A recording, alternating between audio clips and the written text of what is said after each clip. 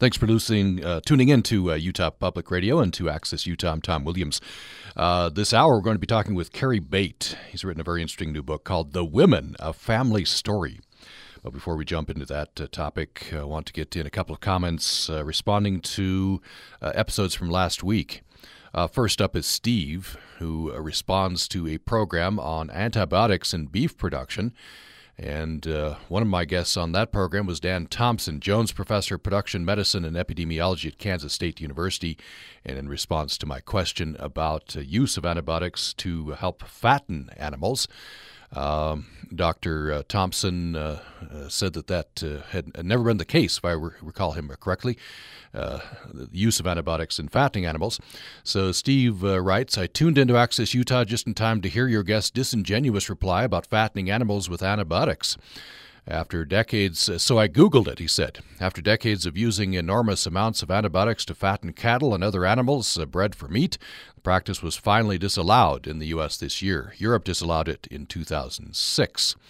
And Steve sends in a couple of links. He sends a link to a New York Times article.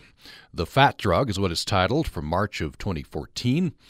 And he also sends in a entry from Quora. Why do antibiotics used as livestock industry increase the rate at which animals gain weight? You can find that on Quora.com. Then we also received a response to our program in which we talked about the events in Charlottesville, Virginia. Talked about a broad range of issues, including monuments. And how do we decide which monuments stay, which go, and what do those monuments mean? Here's Andrea. Andrew DeHaan says, I'm enjoying your conversation on Access Utah this morning, and thank you for giving attention to the events in Charlottesville and the response that followed. In your discussion, there have been a lot of comparisons made to how Germany deals with right-wing pro-Nazi groups. Even though Germany has memorialized some reminders of the Holocaust and of Nazi Germany, their schools and governments go to great lengths to educate their citizens about what happened and to ensure that history does not repeat itself. German public television is inundated with documentaries and footage reflecting what happened. Perhaps if the history of slavery, civil rights, and race in this country were sufficiently addressed in K-12 and university curricula, or remembered and reflected by our media and politicians, Americans would have a clearer understanding of our own actions and of the responsibility we all have to ensure that we move forward and not backward. Thank you, Andrea DeHaan. Well, thanks, Andrea, and thanks to Steve for those comments. Keep those coming to upraccess@gmail.com.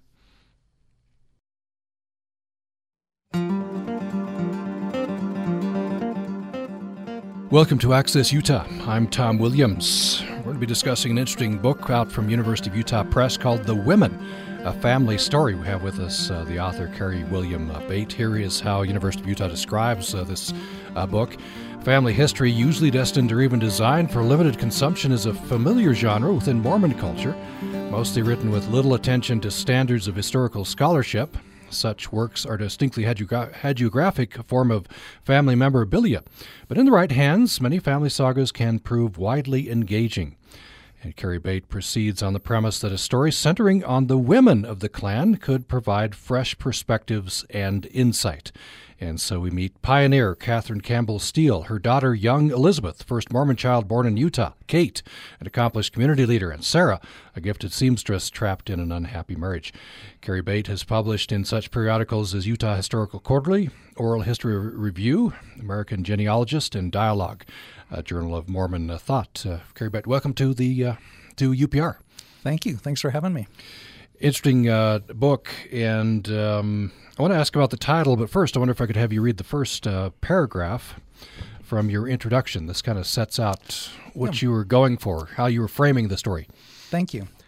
This is the story of four women spanning the years 1816 through 1949, mothers and daughters who faced all that men, environment, and God could throw at them. It's the story of fights, cooperation, failings, and triumph in a world that valued women cheaply, granted nothing cheerily, and dismissed them easily.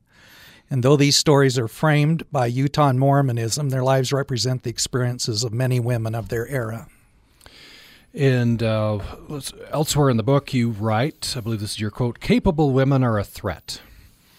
And therefore, through a lot of history, and I'm just pointing out here the irony of talking about women, two men here talking about women, but I guess we all have women in our lives, right? And you are certainly highlighting the women in your family line. Why did you want to frame it this way? Well, the women were a lot more interesting than the men in my family. They were very accomplished. They were talented both in terms of handicrafts and the basic skills of motherhood, but they also really had strong and individualistic personalities. I found that really interesting. Some of my relatives were saintly enough to be a little boring, and these women had spunk and fire and strong opinions and were willing to share those. In the introduction, the University of Utah Press introduction there, talk about that a lot of family histories are essentially hagiographies, right? It's the lives of saints. Yes. Whitewashed, leave out the bad, put in the good. I guess like a lot of eulogies at funerals. Yeah, and there's a place for that. That's a genre by itself, and it's honorable. It's very, very old. It goes back, as I'm sure you know, to the early Middle Ages and the lives of the saints. It serves a need. There's a lot of people that really enjoy those. I think there are also a lot of people who like flesh and blood individuals. And, Samuel Johnson said it's more easy to identify with somebody who's struggled and overcome problems than it is people who seem to never have had a misstep. So, for example, it was interesting to me to read some of the letters back and forth between Catherine Campbell Steele and her husband, who was serving as a missionary in the LDS Church in England, was it? Or yes. Especially his letters back. Yes. Are they're a little spicy. They're a little. He's venting anger at some points. Yes, he was a complicated character in his own right. He was a little Irishman, about 5 foot, somewhere between 5'3" and 5'6". He had a fiery temper, and he was very authoritarian. He'd been a military man in Utah. This was a major in the Mormon battalion, or the Nauvoo Legion. He was a private in the Mormon battalion, but his father was also in the Napoleonic Wars, and he was born when his father was in his 40s, so he grew up in quite an authoritarian environment. His father drilled him as a soldier when he was a boy, and he was pretty harsh with Catherine sometimes. Mm-hmm. In fact, one point he says he's trying to convert some of her relatives. He implies that he's almost got the job done until a letter from Catherine arrived. Yes, he was very explicit that she'd blown the whole thing up, and it was her fault that he couldn't bring these people into the fold. Yeah. Whining. He complains about her whining from time to time. I think it has to be really hard to be married to a micromanaging authoritarian personality, because if you don't consult him about everything, then you're in trouble, and if you do, then you're a whiner. So I think she had challenges that way. Interestingly, he had 3 wives, and she was the only one that was his wife from beginning to end. One of the things in this book is you describe everyday life. It's very, very interesting in a way that sometimes it's broad strokes, right? And we hear about the historical figures. We don't hear as much about day-to-day life. I wonder if you could talk a little bit about Catherine's, some of the problems she was facing, especially with her husband away at that point. Well, she was living in Tokerville. It was a town, in those days it was so isolated, one of the town's women said that neither God nor the devil would find them there. She had injured her finger in some kind of an accident, and the place was kind of falling apart. Their fences were down. The animals had gotten into the fruit orchard.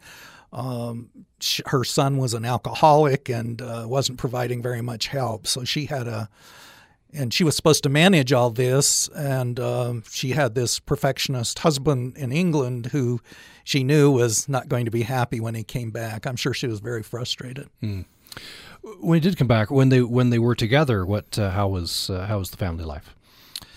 She was kind of passive aggressive, so she led him to believe that he was the ruler, and but you can see some hints that really wasn't true. For instance, when she got that really bullying letter about screwing up the conversion of her relatives, she stopped writing to him, and So he wrote her another blast that he wasn't hearing from her, and noted that their son was on the mission with him, and noted that the son was getting letters. And that was, I'm sure, her way of setting him straight. Yeah. This is all, and I'm sure that your family, your ancestors, weren't the only ones having difficulties. It does occur to me that a lot of times this history is presented warts removed. I think that's true. And I think the thing that I was really lucky with, and our family's been lucky, is so many records were saved. Catherine's husband, John, was very confident of the importance of his life. He saved all of his letters, or many of his letters, and all kinds of other papers, and those were handed down through the family in the large trunk that he brought to the United States from Ireland. So there was just a wealth of information, and they were human beings, and that's apparent. John Steele had 3 wives, you said? He did. How did Catherine react to that? He only was a polygamist for a brief time. He married a much younger woman named Mary Jane Old. They divorced within a year. He married after Catherine died when he was 72 to a woman who was in her 20s, and they had some terrific rows. She was actually bipolar.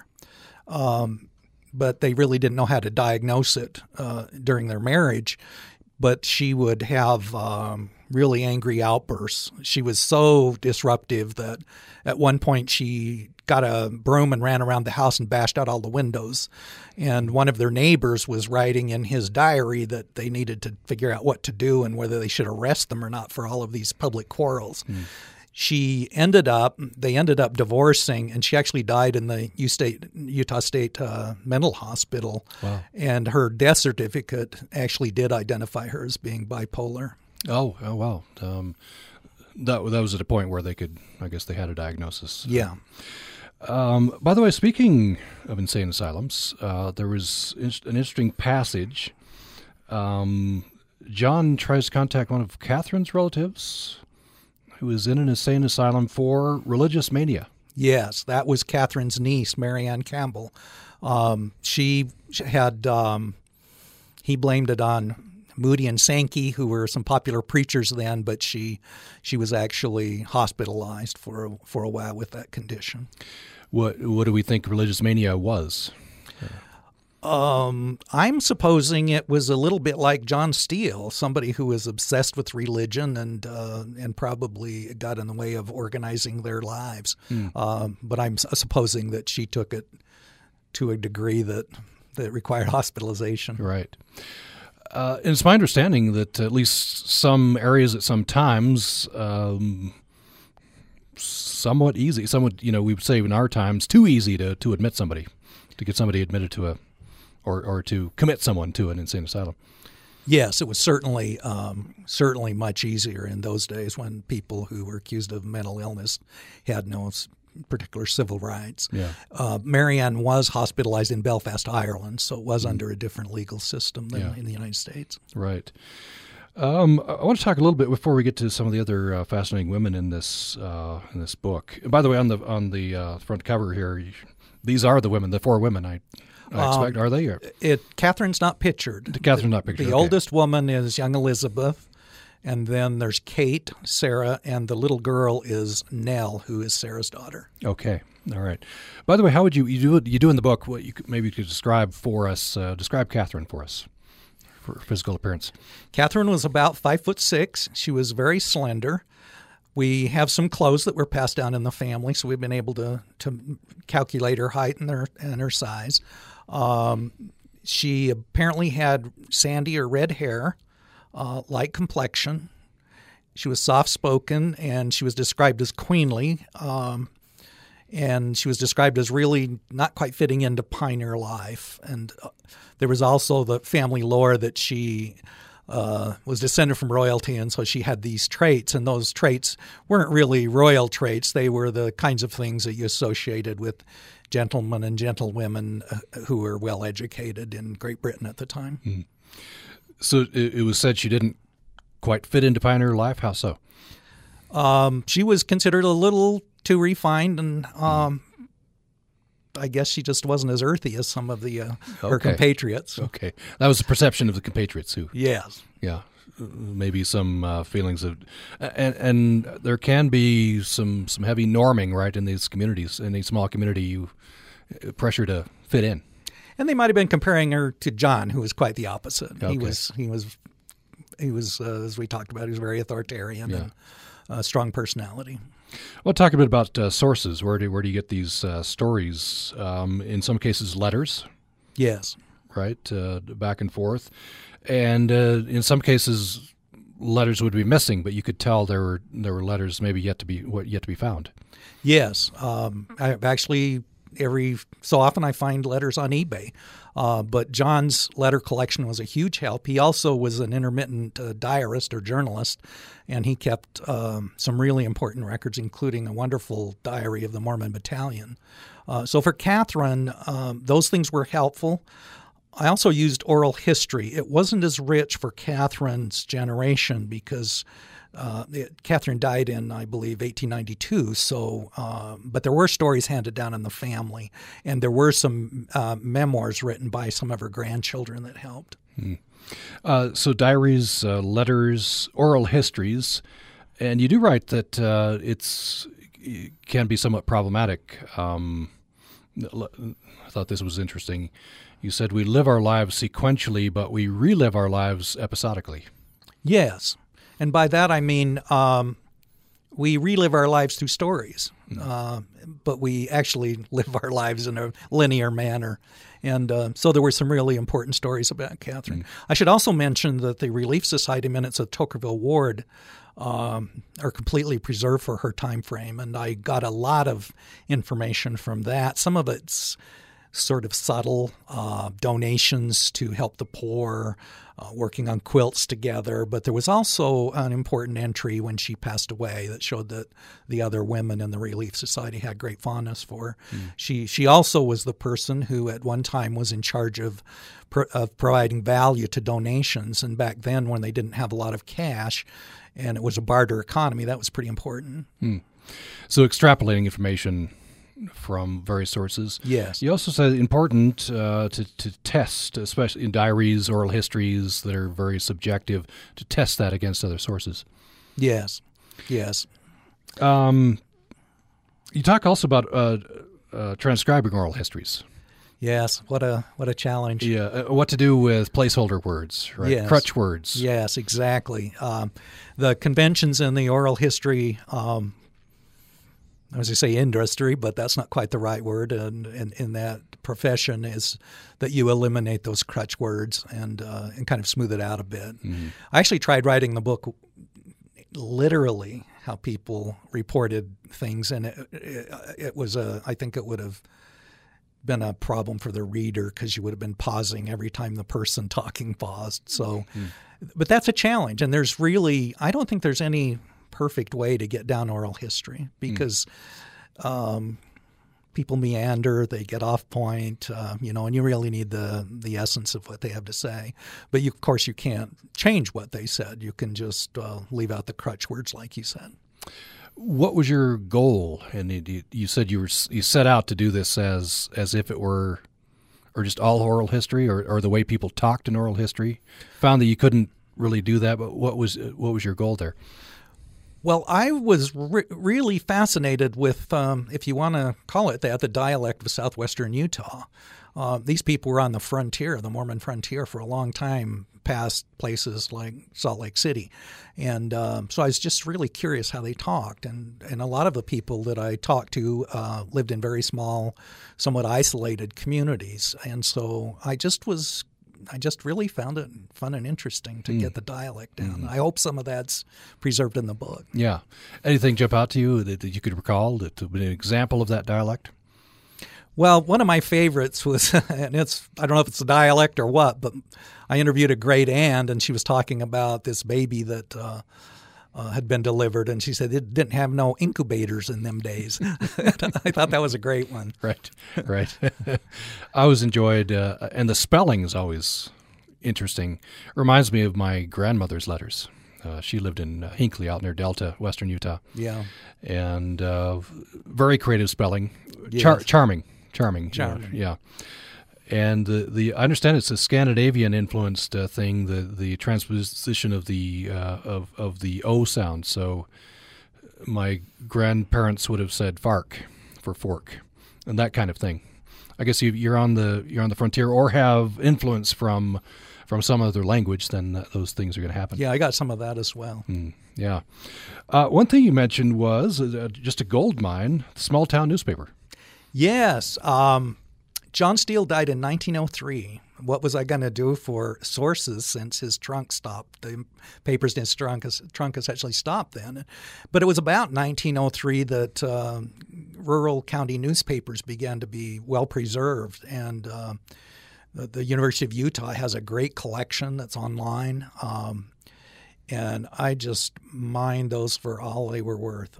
Just a tremendous source. And they're published weekly.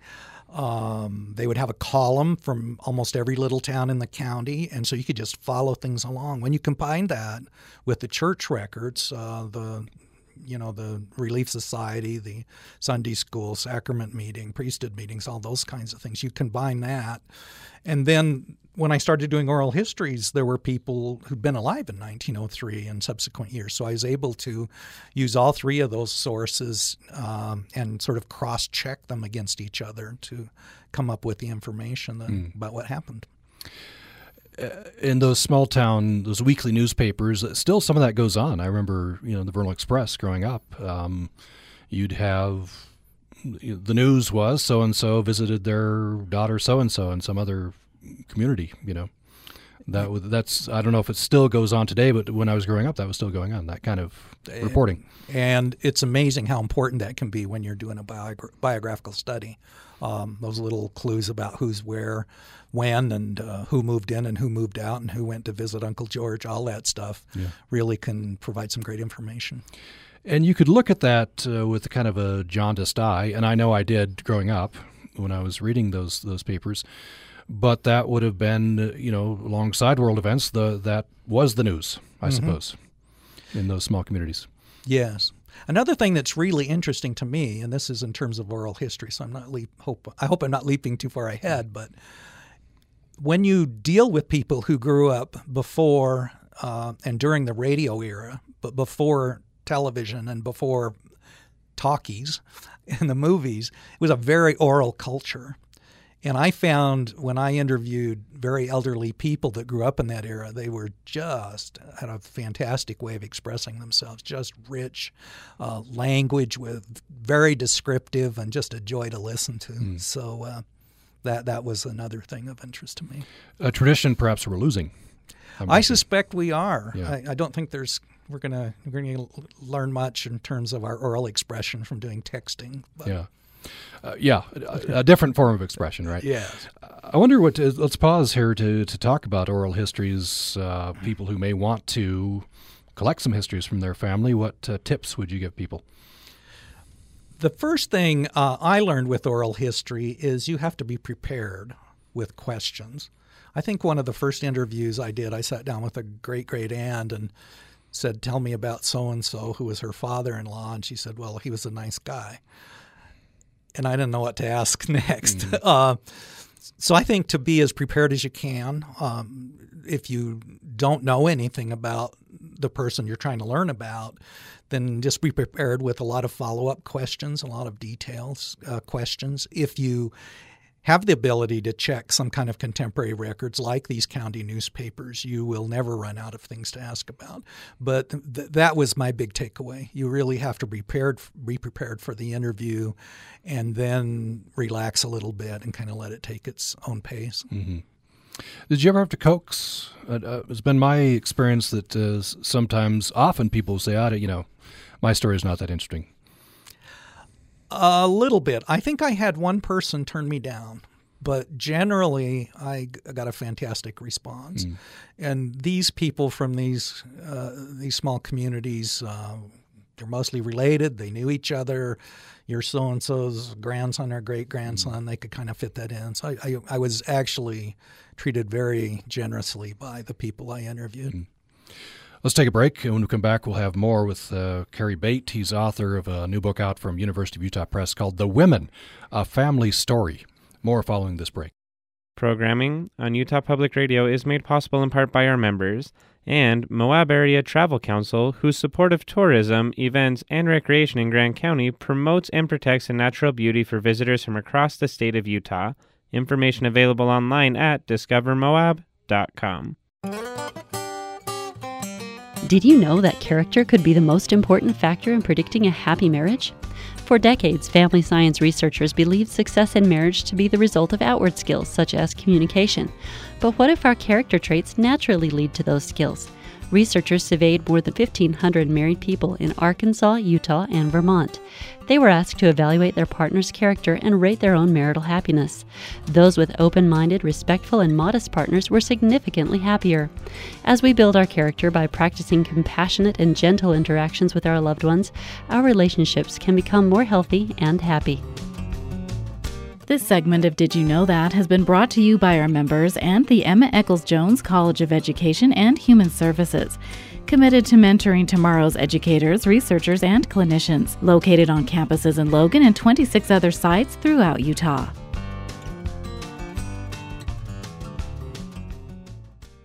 The following is an encore presentation of Access Utah. However, you can still participate in this conversation at upraccess@gmail.com.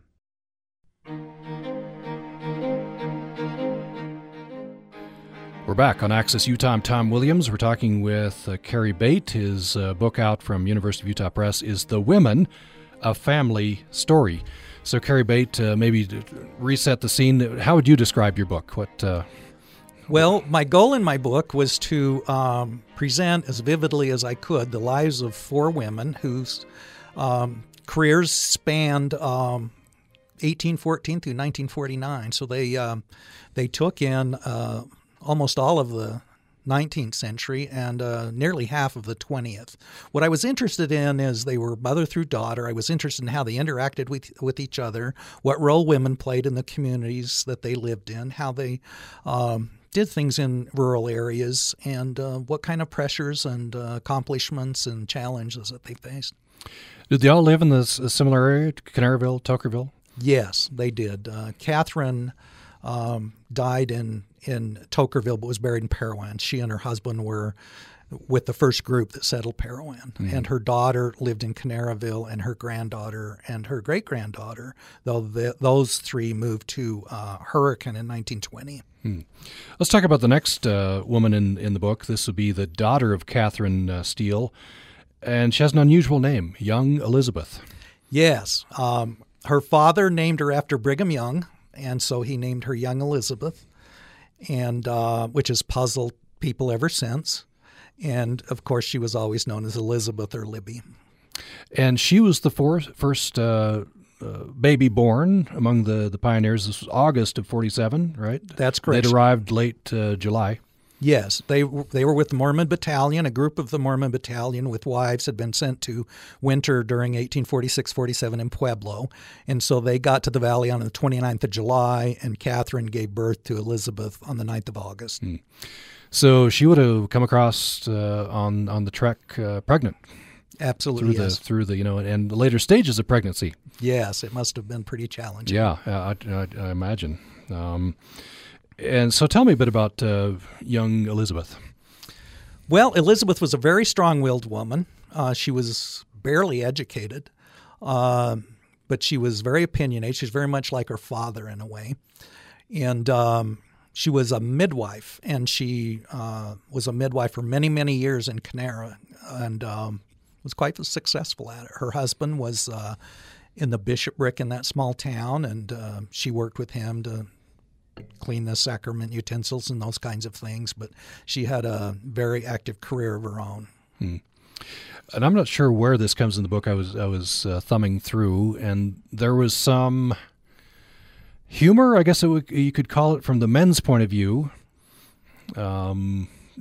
Jokes like, the Lord rested after he made Adam, he made Eve, and then he hasn't rested since. That kind of thing, I guess, said in sermons, and if you talk a little bit about that, and I don't know what the women would have thought about that. Well, what you're referring to is George Berry gave the 4th of July toast in Canaryville around 1904, and he mentioned that since their creation of women, that neither God, man, or the devil has ever rested, but that they had rested in between the earlier creations. Do we have reaction from the women to this kind of a sentiment? No, I think that was pretty acceptable in those times, and I think people had a more gender-identified roles than they do now. Yeah.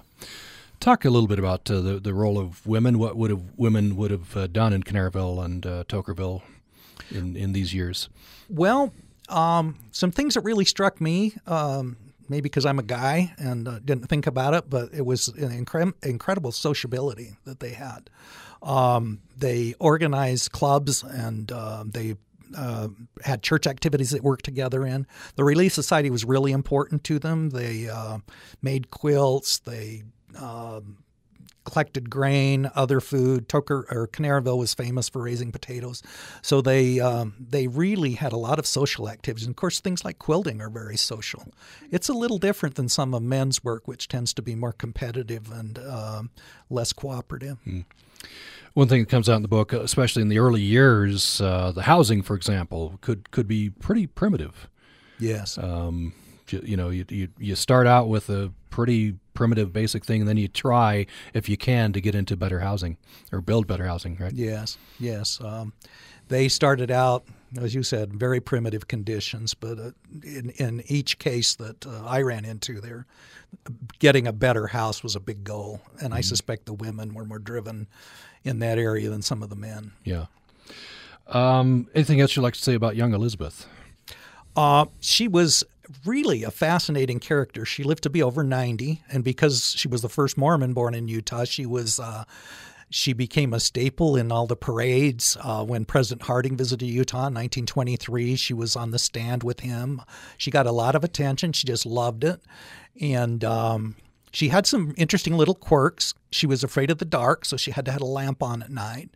But she loved to go fast. And one of her grandsons said you could never drive a car too fast to please her. The faster the better. And then she did when she was 79 years old, just before her birthday. She met up with her son in Delta and took an airplane ride around the Delta area, and she just loved that. She said that she finally got to go as fast as she wanted. Illustrates the fast march of technology, right? Her mother would have come across with the pioneers, and Yes. And she took a ride in a plane. It's quite a leap, isn't it? Yeah. What about her daughter? Is it Kate? Yes. Tell me about Kate. Well, an interesting thing about these women is they tended to alternate between a somewhat aggressive individual and a somewhat passive individual. So Catherine was kind of more passive, a little bit passive-aggressive with her husband. Young Elizabeth was a very strong personality. Kate was a little more subdued, but she could be fiery. She worked really hard at being a mom and doing those kinds of things, but her mother was very demanding. So she actually took care of her mother her entire life. She was the oldest daughter, and her mother died in her house when Kate was in her probably late 70s, early 80s. Her most interesting part of her career is that she was made Relief Society president about 1914. So she was the Relief Society president during World War I. And all of the communities in Utah were given assignments during World War I to produce socks and underwear and sweaters and gather aluminum and all kinds of things. And so these efforts were led by the Relief Society. And she was the leader in her community. The Relief Society also was responsible for setting up with the dead, preparing women for burial. They had really important roles to play. Another thing that was really fascinating to me, and I think a lot of this goes as credit to Amy Brown Lyman, who was the Relief Society president of the LDS Church at the time. But these women, their children are dying of things like diphtheria and typhoid because they were drinking bad water. And these women really led an effort to clean up the water system, bring in clean and pure water, and increase the health of the communities. It made a huge difference. And so being a member of the Relief Society or president of the Relief Society was a really important calling in the community. And could go on for years and years, right? Yes. They sort of went on forever in those days. One thing you wrote, just a kind of a one sentence in the book, you talked about that war relief. Yes. The Relief Society was involved in. Kate, of course, very committed to it. The town, maybe not as much. That was intriguing to me. My impression, guess, would have been that the complaints about World War I all happened in hindsight. But at least in Canara, in those weekly reports to the county newspaper, there was always an undercurrent of disgruntlement about being called away to go fight overseas. And so they did their duty. They exceeded their quotas. But there was a lot of resentment about the draft and their boys being sent to military training camps and sent to France and other places. Well, why do you think that was? I think there was an isolationist streak. And there was another thing that went on, and that is that Woodrow Wilson campaigned on the slogan that he kept us out of war. And the next year, right after he was inaugurated, he led the effort to declare war against the Axis or the Germans. And so some of them felt really betrayed politically. I recount the story of Phoebe Davis, who was a lifelong Republican, but she voted for Woodrow Wilson because he kept us out of the war. And then her son Elmer got drafted, and she lived to be, I think, 103 and never voted for a Democrat again in her life because that was too big a betrayal. So there were men who were drafted and sent over from Canara and from Tokerville. Okay. And according to the Canara people, more than their fair share. Yeah. By the way, you refer to it as Canara sometimes. So I guess on the maps it's Canaraville. What's the... Canara was incorporated in the 1920s, and it became Canaraville. It was actually called Canara before that. Okay. And since the people I studied left there in 1920, during the time they lived there, it was Canara. Yeah, yeah. It was always Tokerville with the ville on the end. Okay. Yes. Yeah. Interesting. It's good to have the locals' perspective on that. Anything else you'd like to say about Kate? She was a remarkably interesting woman. She was very patient with her mother, and she was able to tolerate a lot, but she did have strong opinions, and she had a wonderfully supportive husband. Now we arrive at her daughter, right? Sarah? Yes, Sarah. Sarah's a very interesting person. Tell us a little bit about Sarah. Sarah was a very strong-minded woman. She was very talented, especially in handicrafts. She could make almost anything. She was a tremendous seamstress. She was able to look at patterns in catalogs, look at clothes in catalogs, and she could make anything she saw or combine different things to make something that took a feature from here and a feature from there. So she was very, very gifted. She was not a very talented housekeeper. Her house was cluttered and busy, and she was she was the kind of person that was always around town visiting her friends, and she loved to talk. She, like her grandmother, had very strong opinions, and she was not happy in her marriage, as you referred to earlier. Yeah, and that was very touching. To her, I guess, all of her married life, not a happy marriage. What were the problems? Well, the circumstances of their getting married was that they had gone to bed with each other, and she thought she was pregnant, and she wrote him a desperate note. His name was Victor. She wrote him a desperate note about she'd proven she loved him and he needed to marry her, which he did. So the marriage, it began with that kind of weighted against them. She was 5 years older than him.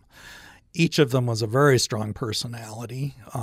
She, despite her slip up with him, if you want to call it that, she was a devoted believer in the Mormon faith. He was a skeptic, and he earned his living as a sheep herder, so he wasn't home a lot. He had a violent temper, and he said there were two things he hated: was a nagging wife and a dirty house, and one of their daughters said that's about what he got.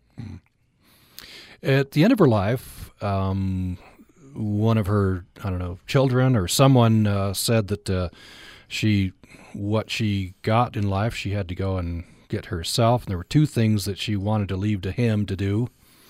And that was a house, right? A newer, better house. And the other was to join the LDS faith. Yes, she felt like part of their courtship, he had promised to get a house and to study the Mormon faith and then be converted and take her through the temple. And he never accomplished those. Her first house was actually a granary that was deeded to her by her parents. He did build a house after she died, but obviously that had no impact on their relationship. And he was not a believer in the Mormon faith. And for some people who are Mormon, it seems logical that if you study it, you'll automatically accept it, but that wasn't where he was. And so they could never be reconciled on those points. Mm. When did she die? She died in 1938. In 1938. And I noticed he lived several decades. Yes, he beyond. died in 1961. The circumstances of her death were interesting to me. She was retaining fluid. Yes. And so that when she died, I guess the mortuary was reluctant to take her. Yeah, she had so much water in her that they were afraid if they pricked her skin, it would just flood out. And she had a very long and painful death. Yeah. Even though she was swollen with fluid, she was practically starved because she couldn't eat. And then the mortician told him you better bury her tomorrow, and they said no, we'll just pack her in ice. They did. Which they did. They did, and ice was a kind of a new thing then. When she became really sick, her parents who were taking care of her at that point, bought a refrigerator, and all the kids in the neighborhood came around because it made ice. That was really exciting. Mm. And so after she passed away, they made all the ice they could, and they hit up all the neighbors that had refrigerators and got enough ice to pack her body to keep it fresh. Yeah. She did also die in late September, so it's probably a little cooler. Yeah. It was especially poignant to me to learn that she essentially rejected her husband at death, right? She instructed her family, don't perform the ceremonial rite in the temple that would join us beyond death. Yes, that's a pretty incredible story. Of course, in the Mormon faith, men and women need to be united in temple ceremonies in order to reach the highest levels of glory in the afterlife. And for women who were unmarried in the afterlife, their role was to be a servant forever. In fact, her own grandmother had written a letter about that very precept. But when she was on her deathbed, she asked her family members, all women, to swear they would never have the posthumous sealing done in the temple that would mean that she would be stuck forever with her husband. And I understand they didn't follow that wish. They did not. The ones who swore they wouldn't do it were not the instigators of it, but it was it was led by a son of hers who was so young when she died that he didn't remember her. Yeah. And frankly, her husband, Victor, was a much more mellow individual toward the end of his life, and this youngest son remembered him with a good deal more affection than the older children. Yeah, interesting. But that was pretty, fairly radical for a step for her to take in that culture. Yes, I'd say so. I doubt that happened very often. Yeah. Anything else you want to say about Sarah? She was very talented. One of my favorite stories is that she made I believe it was a flower arrangement, and her family told her to enter it in the fair, and she wouldn't do it. So her father entered it in the fair in his name and won a prize. Interesting. In his name. Yeah. Yeah. I wonder if you wanted to say something about she's your great aunt, Reba? Yes, she's my great aunt. You spent a lot of time with her, picking her brain and getting histories from her. Yeah, she was a really critical informant for me. She didn't get married till she was 42. She lived at home all that time. She was in her 30s when her grandmother died in that home, so she lived for many years with her grandmother, who was one of the characters in the story, and with her parents. Her mother was an important character, and she outlived her sister, who was Sarah, the one who didn't want to be with her husband. So she was a very important informant, wonderful to talk to, and gave me tremendous. I'm sure I interviewed her more than 40 times. Her marriage, that was interesting. I guess it was her mother and a friend, a mother's friend, Yes. who conspired to get these two 40-year-olds together. Yes, it was pretty fascinating. Her parents were called to serve as ordnance workers in the St. George Temple, and while they were there, they met a woman named Robinson, and she had previously been married to a Lefevre, and she had a son named Carl who was in the service. It was the time of World War II, and he was in the hospital for some minor thing, and he had never been married, and she wanted to know if the Roundies could recommend anybody as a pen pal for him. And so they were getting worried about Reba because she was in her 40s and hadn't married yet, and so they kept nagging her until finally she wrote to this man. Mm-hmm. And when he came home on leave, they went out together, and their date wasn't very successful. He fell asleep in the theater, and she was going to get up and leave him there, but the person running the movie house wouldn't let her leave him there. So it was kind of interesting, but they got married, and they had a wonderful and happy marriage. Mm. Now, there's, don't want to pick specifically on Mormon culture. A lot of cultures have this pressure. Mormon culture certainly does.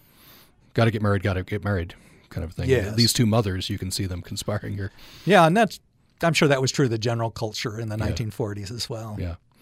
Just a few minutes left here. I wonder, this has been a labor of love over many years, this project, a lot connected to your family. Of course, this is your family, but what do you take away in a broad sense? What are your biggest takeaways here?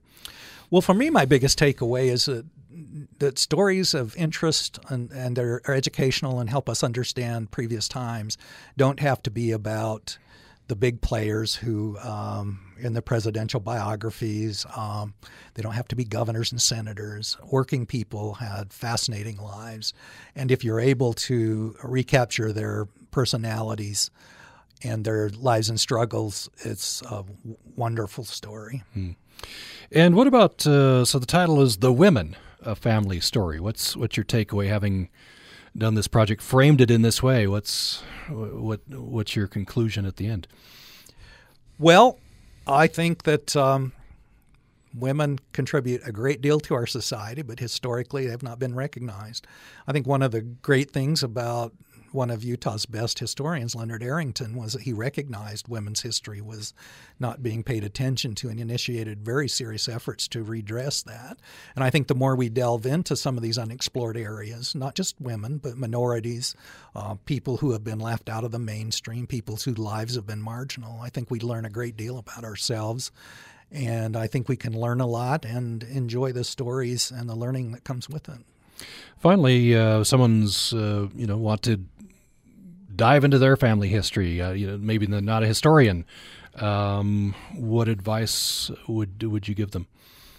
Well, anybody that wants to start with their family history, of course, will be told you start with the documents you have in hand. You can start with your birth certificate. If you come from the Mormon culture and your family has been part of that for a long time, it's going to be really easy. But regardless, there are some great stories out there. The kinds of sources I used are pretty ubiquitous, except the church sources. But these county newspapers were a feature all across the country.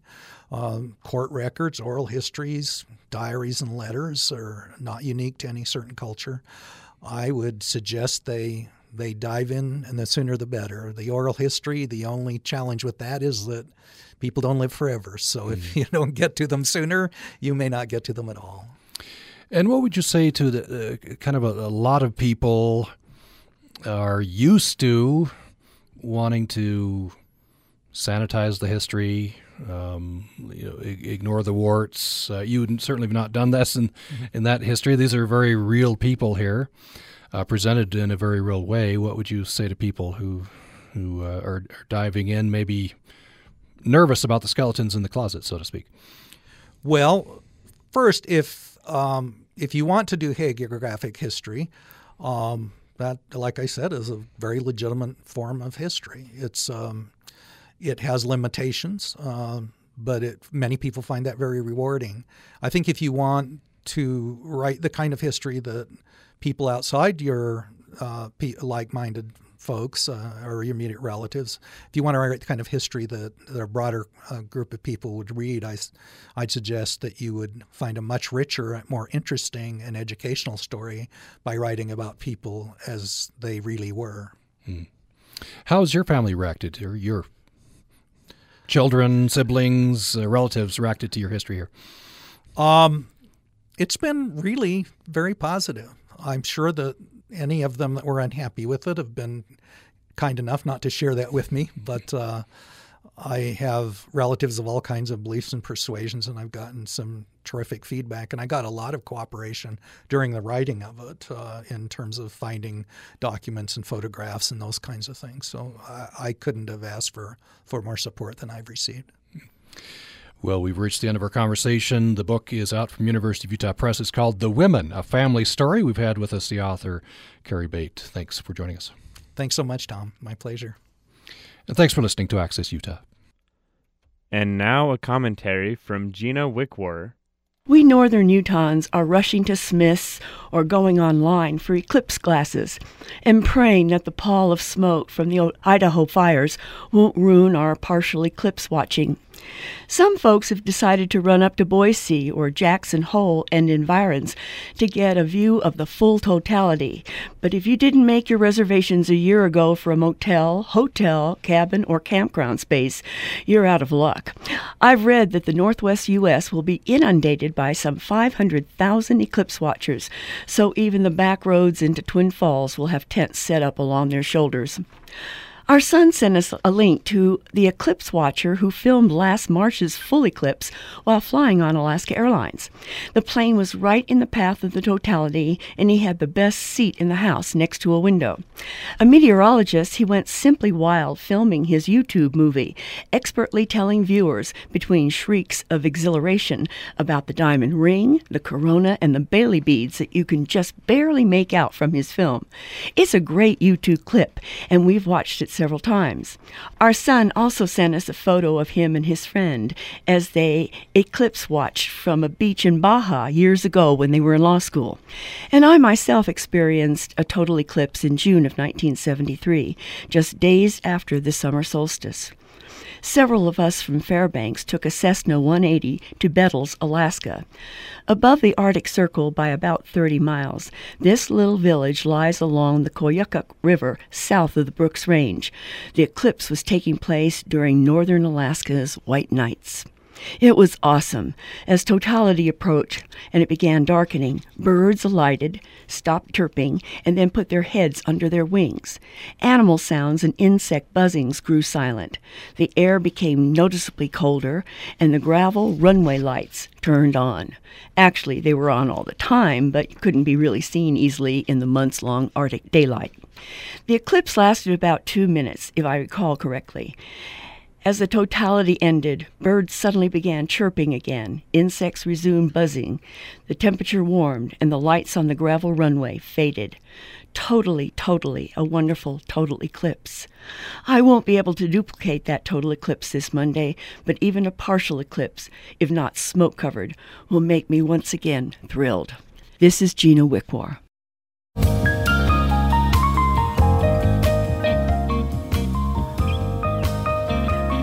You're listening to Utah Public Radio, a statewide service of Utah State University and the College of Humanities and Social Sciences. KUSR, Logan, KUSK, Vernal, KUSL, Richfield, KUST, Moab, KCEU, Price, KUSU, FM, Logan. Also heard at upr.org.